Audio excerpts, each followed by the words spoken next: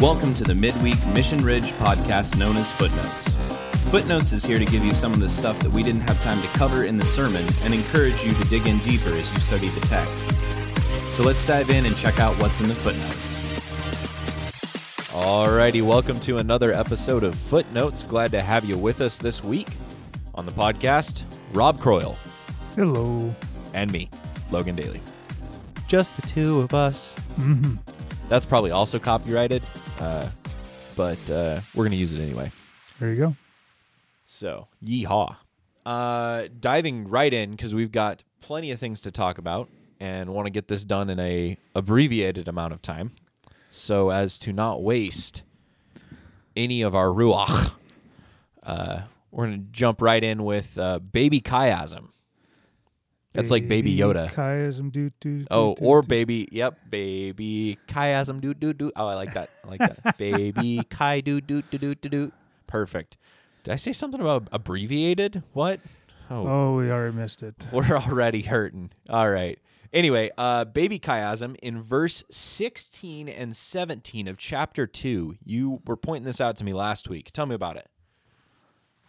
Do you remember it? No, I don't even remember. Oh, that's even better. Oh, I was like, I'm glad Logan's talking about that first one because. This is all right. So 16 and 17. We'll see if we can find it again.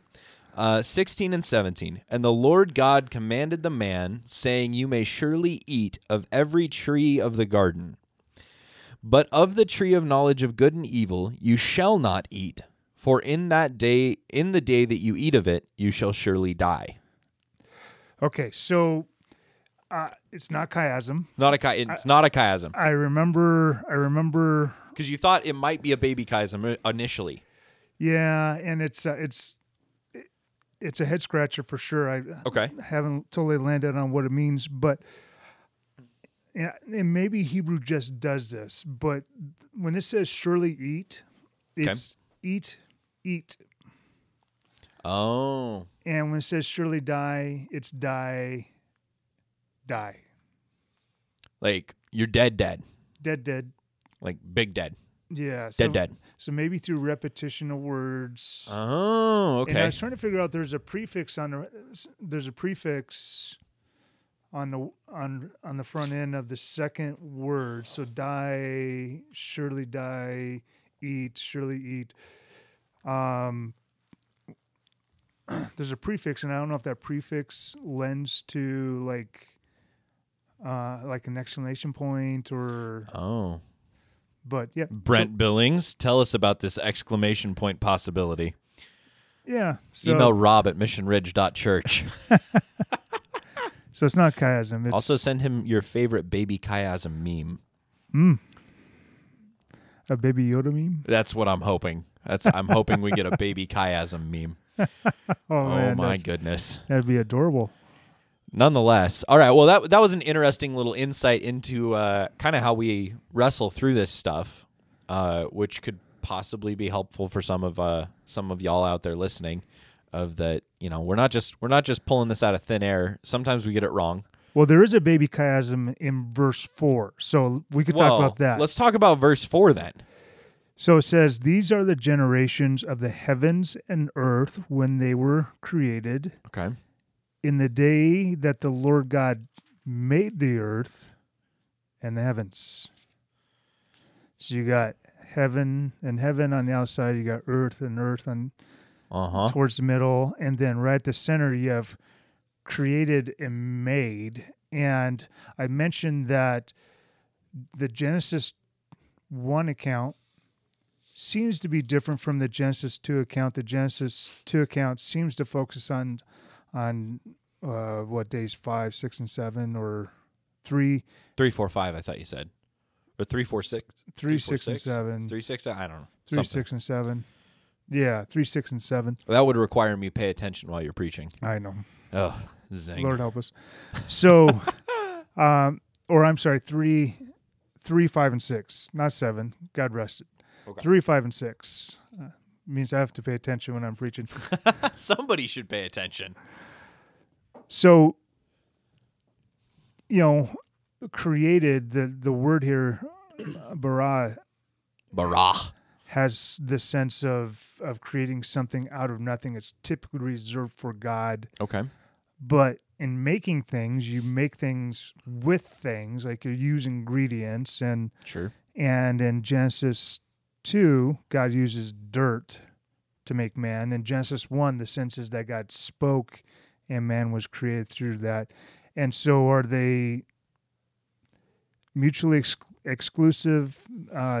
Doesn't seem to be, and I think this verse 4 seems to be like the glue between the sticks them two together? accounts. Yeah, that Okay. just kind of this explanation of why we have two seemingly disparate accounts. All right. I dig it. Baby chiasm for the win.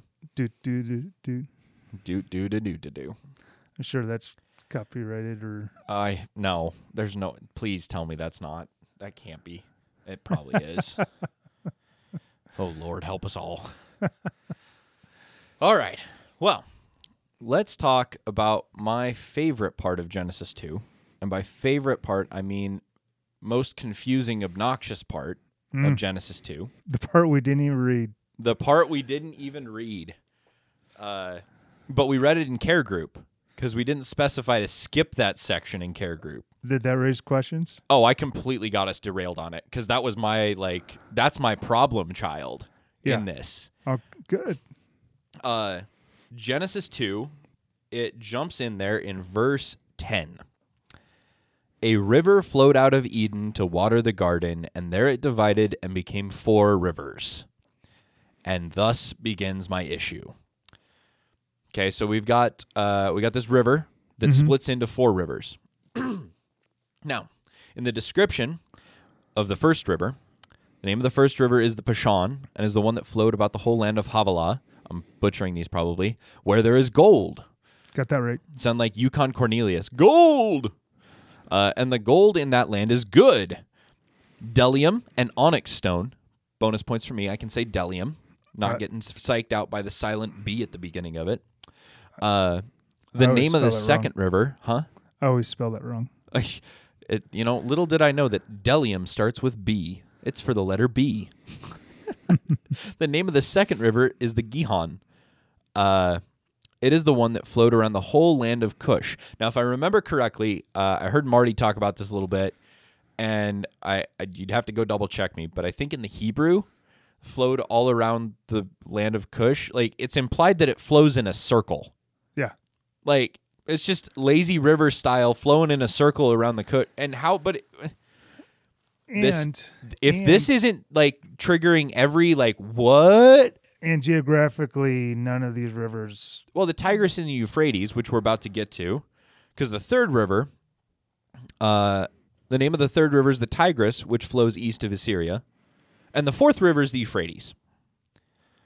All right, so those two I can find on a map, the Tigris and the Euphrates. Now, are those the same rivers that they're talking about? Maybe. I don't know. Interesting things to point out from this.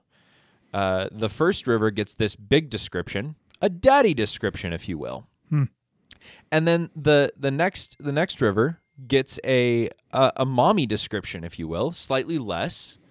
And then the Tigris gets a little bit less, maybe an older brother. And then the Euphrates is like the stepchild that nobody likes, and it just gets thrown in there like, oh yeah, and that's Cinderella, right there. Like, no description, that no clues, nothing else. Just, and that's Cinderella.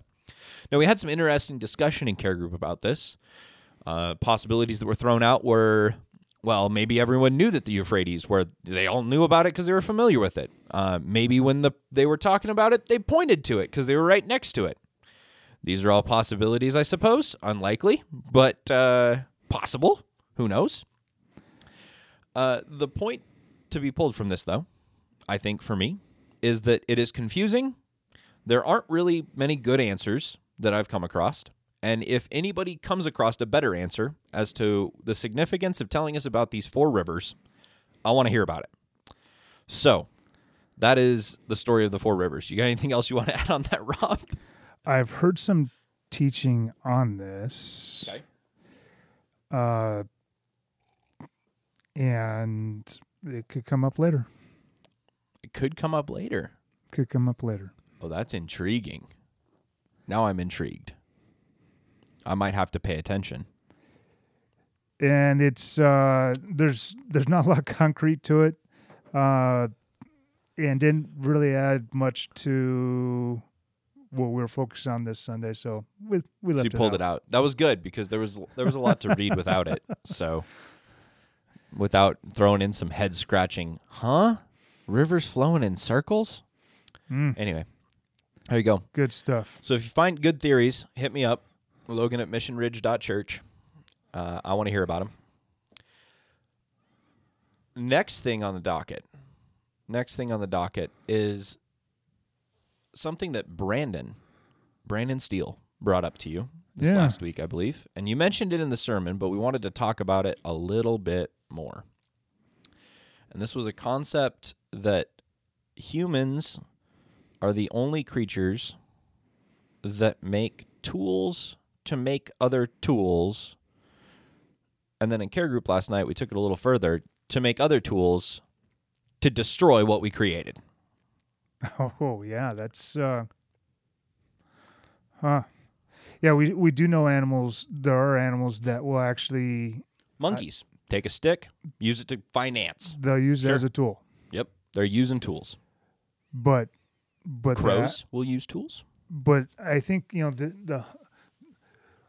I've always like recreation, recreation, like when we are out hiking the wilderness, we are in some way, maybe in the way we do that, we are bringing about the feeling it is good for creation. I mean, there's. There's something about, like we are creative beings. We don't always like what other people create. We have our particular tastes in music. We have opinions? Opinions about the way people learn something every day. The way people dress. I saw a tweet the other day where someone was dogging on Gibbs from television show. Oh, NCIS. NCIS, yeah. Okay. And they're like, and this was like, this is someone that I typically respect a lot of what they say, but they're like totally dogging on the way Gibbs wears his hair, and I'm like, you got too much time on your hands, lady. What? Wait, about how a character on a TV show? Well, yeah, and I think it's just a way of calling out all the dudes that choose to wear their hair that way. Oh. Which to me it's like... Doesn't he just have a military high and tight? Yeah. But she didn't like the very top is long-ish. Oh, yeah, okay. And so it's kind of a little shaggy high and tight. Shaggy high and tight or something. Oh, man. But... just letting himself go. And it's just... out loud. I really try not to worry about how other people choose to express themselves through the way they wear their beard or their hair or their clothes or what colors they choose. I mean, I feel violently attacked in all of those phrases. I don't actually, but that was funny. But no, I mean beard, hair, clothes. Sitting here with rips in my jeans. Well, I remember going to Africa, and the people in Tanzania wear these bright colors, and they're dressed to the nine. Like they're wearing a dress shirt and slacks and dress shoes, and they're living in mud huts. Okay. And logical. The most common color that I had at the time was gray. Okay. Followed by khaki brown. Like I was you going very, very colorless colors. Okay. Maybe non-colors. Okay. Things lacking color. It's just in that the way I express myself and the way they express themselves through their clothing, and I'm bright and vibrant colors. Oh, sure. And so at any rate, there's something about the way we choose to express ourselves through creation, through the making of tools, Brandon is so much fun when he comes and he's got a brand new tool that he made He gets giddy. by hand. He gets excited. He he brought, is- to family dinner, he showed up with a steak. It's a steak turner. Yes. It's a meat hook, literally. But for cooking your steaks. And it was very pretty. Yeah. And a bottle opener that you put a twist in. And I was drooling over that. That was really cool. About once a month, he shows up with something else he created. Yep. And oftentimes they are tools. They're usually something that, like, it's a bottle opener or something that's going to do something. Door knocker. knocker, Yeah. fire tongs, like something, Yeah. a knife. Yeah. And he's created a tool using other tools. Yeah. And so There he you go. probably doesn't think of himself as an artist, but he is. Oh, definitely. Brandon, if you don't think of yourself as an artist, you do now. Start thinking. This is the way. Brandon, artist, Steele. It has been said. It's your middle name. It has been spoken. This is the way. Yeah, creating tools is great tools. I mean, just this process of creation and being involved in creation, I think, is one of the big ways that we bear the image of God. For sure. And I think we're going to, a little teaser here, we're going to see that play out a little bit in how we look at Genesis 3 this week. A little bit. Yeah. Is we're going to tie back to this being created in the image and what that means and what that doesn't mean. Right, So right. maybe if you're reading Genesis 3 before Sunday, when this drops on Wednesday or whenever you're listening to it, maybe read ahead in Genesis 3 with that lens on and see what you come up with. It'd be good stuff. Cool. Next thought that we had randomly through the week, and this was a fun one. This was a real fun one. So God makes man from the dirt. Mm-hmm. Insert Gungor song. You make beautiful things out of the dust. If you've been at Mission Ridge and you've heard us singing that song a couple of weeks ago for the last couple of weeks, and you didn't catch that reference, you're welcome. You now get that reference. It's a little on the nose that we picked that song. But nonetheless, good stuff. So God makes man out of the dirt and then breathes life into him. Now, you brought up this point, which was fascinating. When you breathe life into something, you're putting your breath into them. You're putting oxygen into them. Oxygen, yep. And Your so ruach. with the ruach, yeah. When we take breaths, insert police, every breath you take, every breath I take, or however that song. Every breath you take. Oh yeah, it's you take. Mm-hmm. When we take a breath, the oxygen goes where? I'm no anatomy and physiology expert, but the oxygen goes into your lungs, and then from there, it is absorbed by, I believe, capillaries? I think it might be capillaries. You know more than I do. This is coming from a wellspring of biology info that I suppressed from 7th grade. Tell me if I'm wrong, but I think it's capillaries, something like that. But it's soaked up through your lungs into your bloodstream. And so the blood is carrying the oxygen throughout your body, takes it to the muscles. The arteries take it to the muscles, and the veins bring it back. I remember that for sure, because veins bring it back. Say it like Transylvania. But the oxygen is carried about through your body, through the blood. Right. And then you made the connection that blood is considered sacred. Right. We're going to see in Genesis 9, Yep. it says, every moving thing that lives shall be food for you, and as I give you the green plants, I give you everything, but you shall not eat flesh with its life, that is, its blood. Yep. And from your lifeblood I will require a reckoning. From every beast I require it, and from man, from his fellow man, and I will require a reckoning for the life of man. Yeah, we know that in Leviticus there's a huge conversation about blood and what happens. I mean, 65 times blood is mentioned in Leviticus. I mean, there's it's a big conversation. Well, and we talked about this already, how this applies to the Gentiles. Back when we were talking through the book of Acts. Right. And it's in Acts chapter 15, the Jerusalem Council. Mm-hmm. Right? They go and they're like, what do we do with these Gentiles that are converting? Like, what do they have to become Jewish? Do they, what do they do? And there we go, 15, verse 19. We'll start there.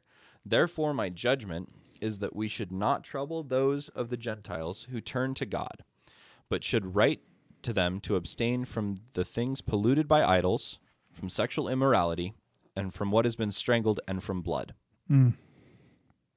So they give them these, the no idols.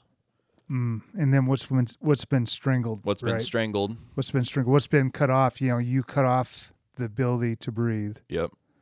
And the Oh. blood. Oh, And those are kind of tied together yeah, in how you're slaughtering your meat. yeah. Yep. Interesting thought. Just, I thought that was, you hit me with that, and I was like, you know what? That's kind of fun. I don't know if that changes, if that's a groundbreaking, like my life will never be the same again. But it definitely does give me some pause for thought. Good Yeah. stuff. And then, back to Sting and Every Breath You Take. I mean, if Sting's not singing that, isn't that the creepiest song ever? Every breath you take, every move you make, I'll be every bond you break, watching every you. step you'll take, I'll be watching you. Ooh. I always feel like somebody's watching me. Oh, that's the companion song. Oh, shoot. Man, we have quoted so many songs today. Nobody knew that they were going to sign up for a musical on Footnotes today. I'm so sorry. Oh, man. We got Baby Shark. Oh, We got... That's oh, man. Viewership drops. viewership drops. Let's see here. Let's finish up with this tasty tidbit. 2 Samuel and side. Yeah, so Huh? I've heard different versions of what this, the rib, the side, thing pulled out of Adam, what that means. Around a chunk of flesh. A chunk. Yeah, and Delicious. and so I was looking at the word, and it's used 41 times in the scriptures, once in Genesis. Okay. Uh, That'd be the first mention that's the first mention. for those of us that pay attention to that. And then it's mostly used to talk about the sides of the altar and the temple and the tabernacle when Moses is being given the template for how to build the tabernacle and the altar. But then later, I believe in 2 Kings, when they're talking about the building of the temple, Solomon's temple, and it talks about the sides of the temple.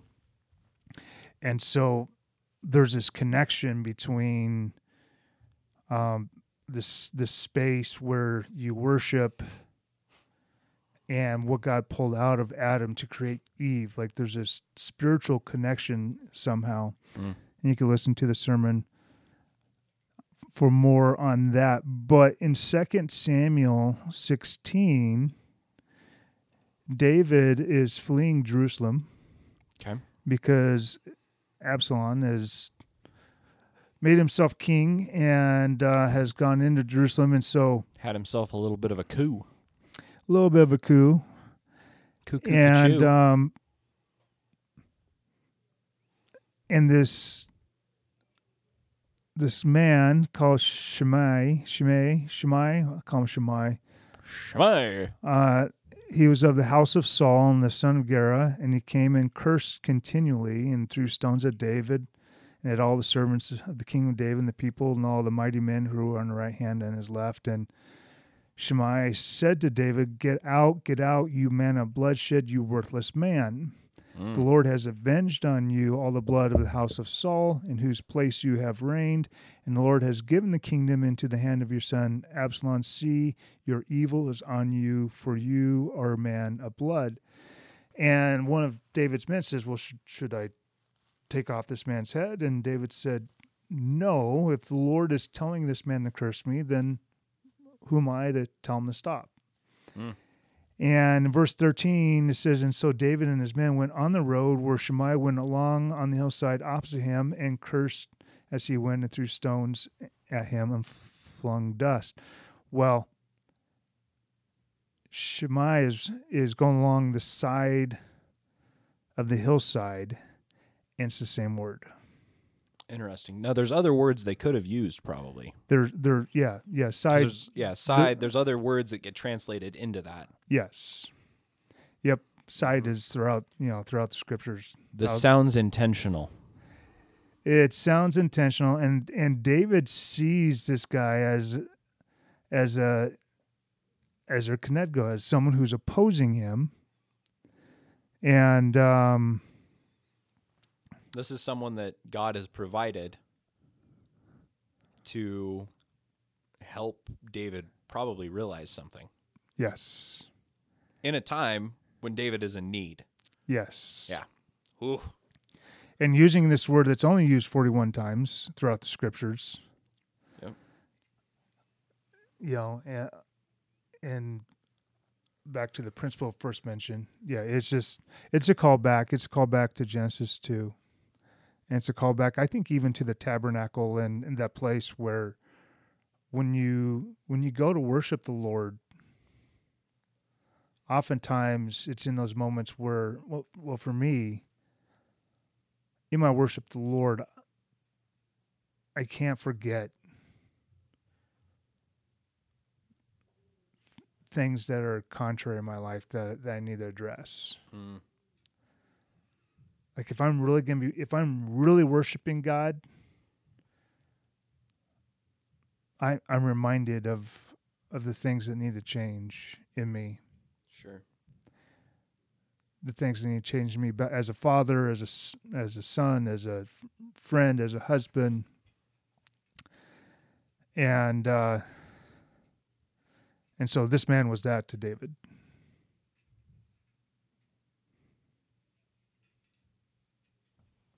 That's cool. Yeah. So that was an interesting find. That was. You didn't communicate how giddy with excitement you were. So I'm going to paint a picture for everybody of Rob last week on, I think it was Monday or Tuesday. We were sitting in the conference room and we were going over this stuff, and Rob is pulling up the times that this word is. What was the Hebrew word? It was for side. This was like I forget, but he's pulling up the Hebrew word there on Blue Letter Bible, and he's gazing upon it. And Selah. Say that one more time. Selah. Selah. So he's pulling up this word and going down the list and looking at all the times that it's mentioned. All the times that it's mentioned, and it's, as he said, 41 times. He's scrolling down, and then he gets to these couple of mentions in 2 Samuel, and I swear he was bouncing out of his chair. Well, we've been reading. We've been reading 2 Samuel. Yeah, so we've been reading 2 Samuel 13, 14, and 15, and this week we're into 16, 17, and 18. Uh-huh. And so I knew what the story was. Yep. I knew what the story was, and I'm looking through, and it's okay, Genesis. All right, so it's in Genesis twice. And then Exodus. Okay,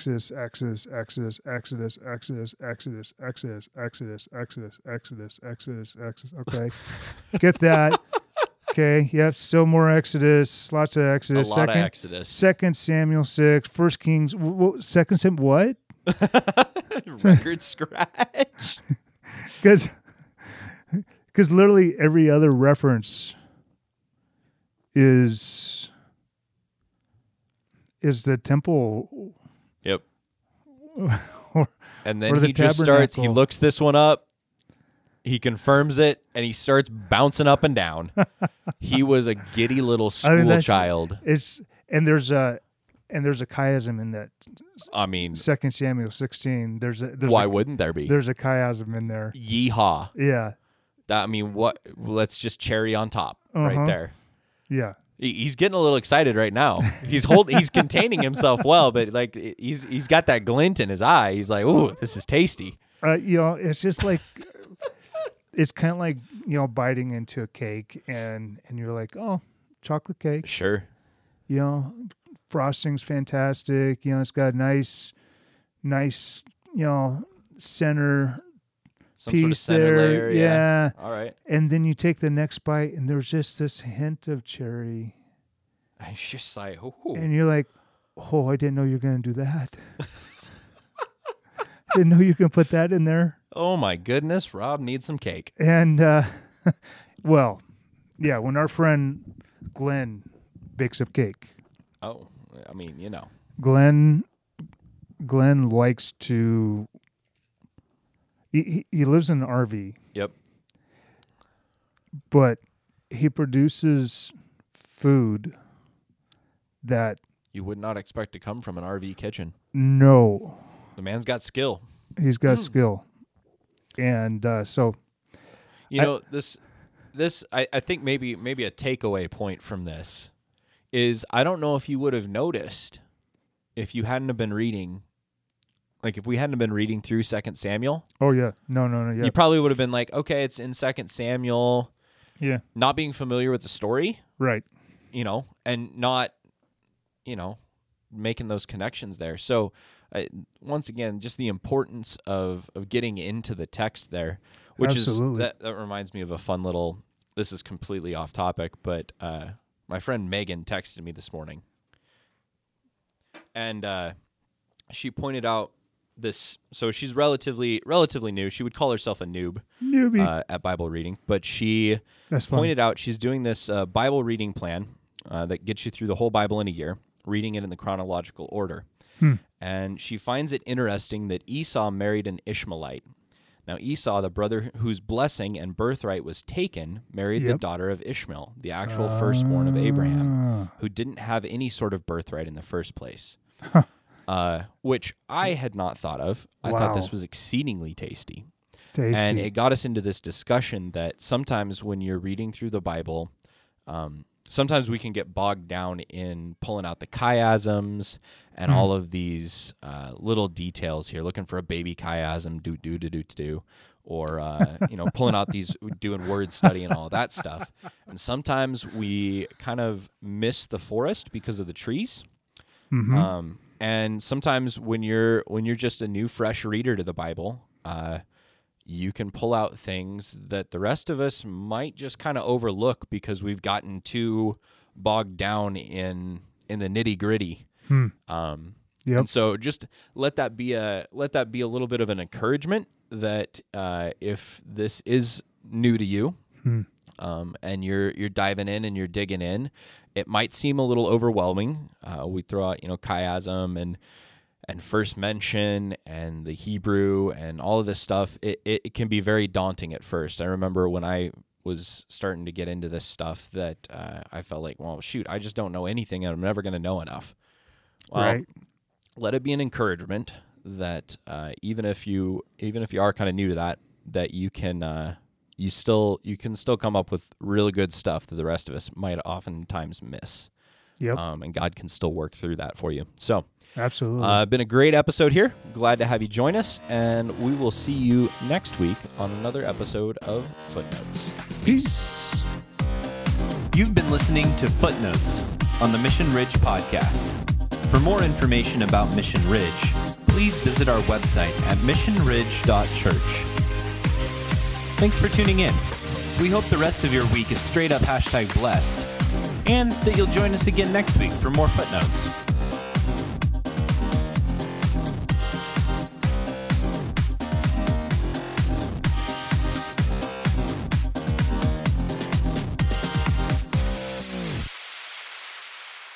Let's get ready to footnote.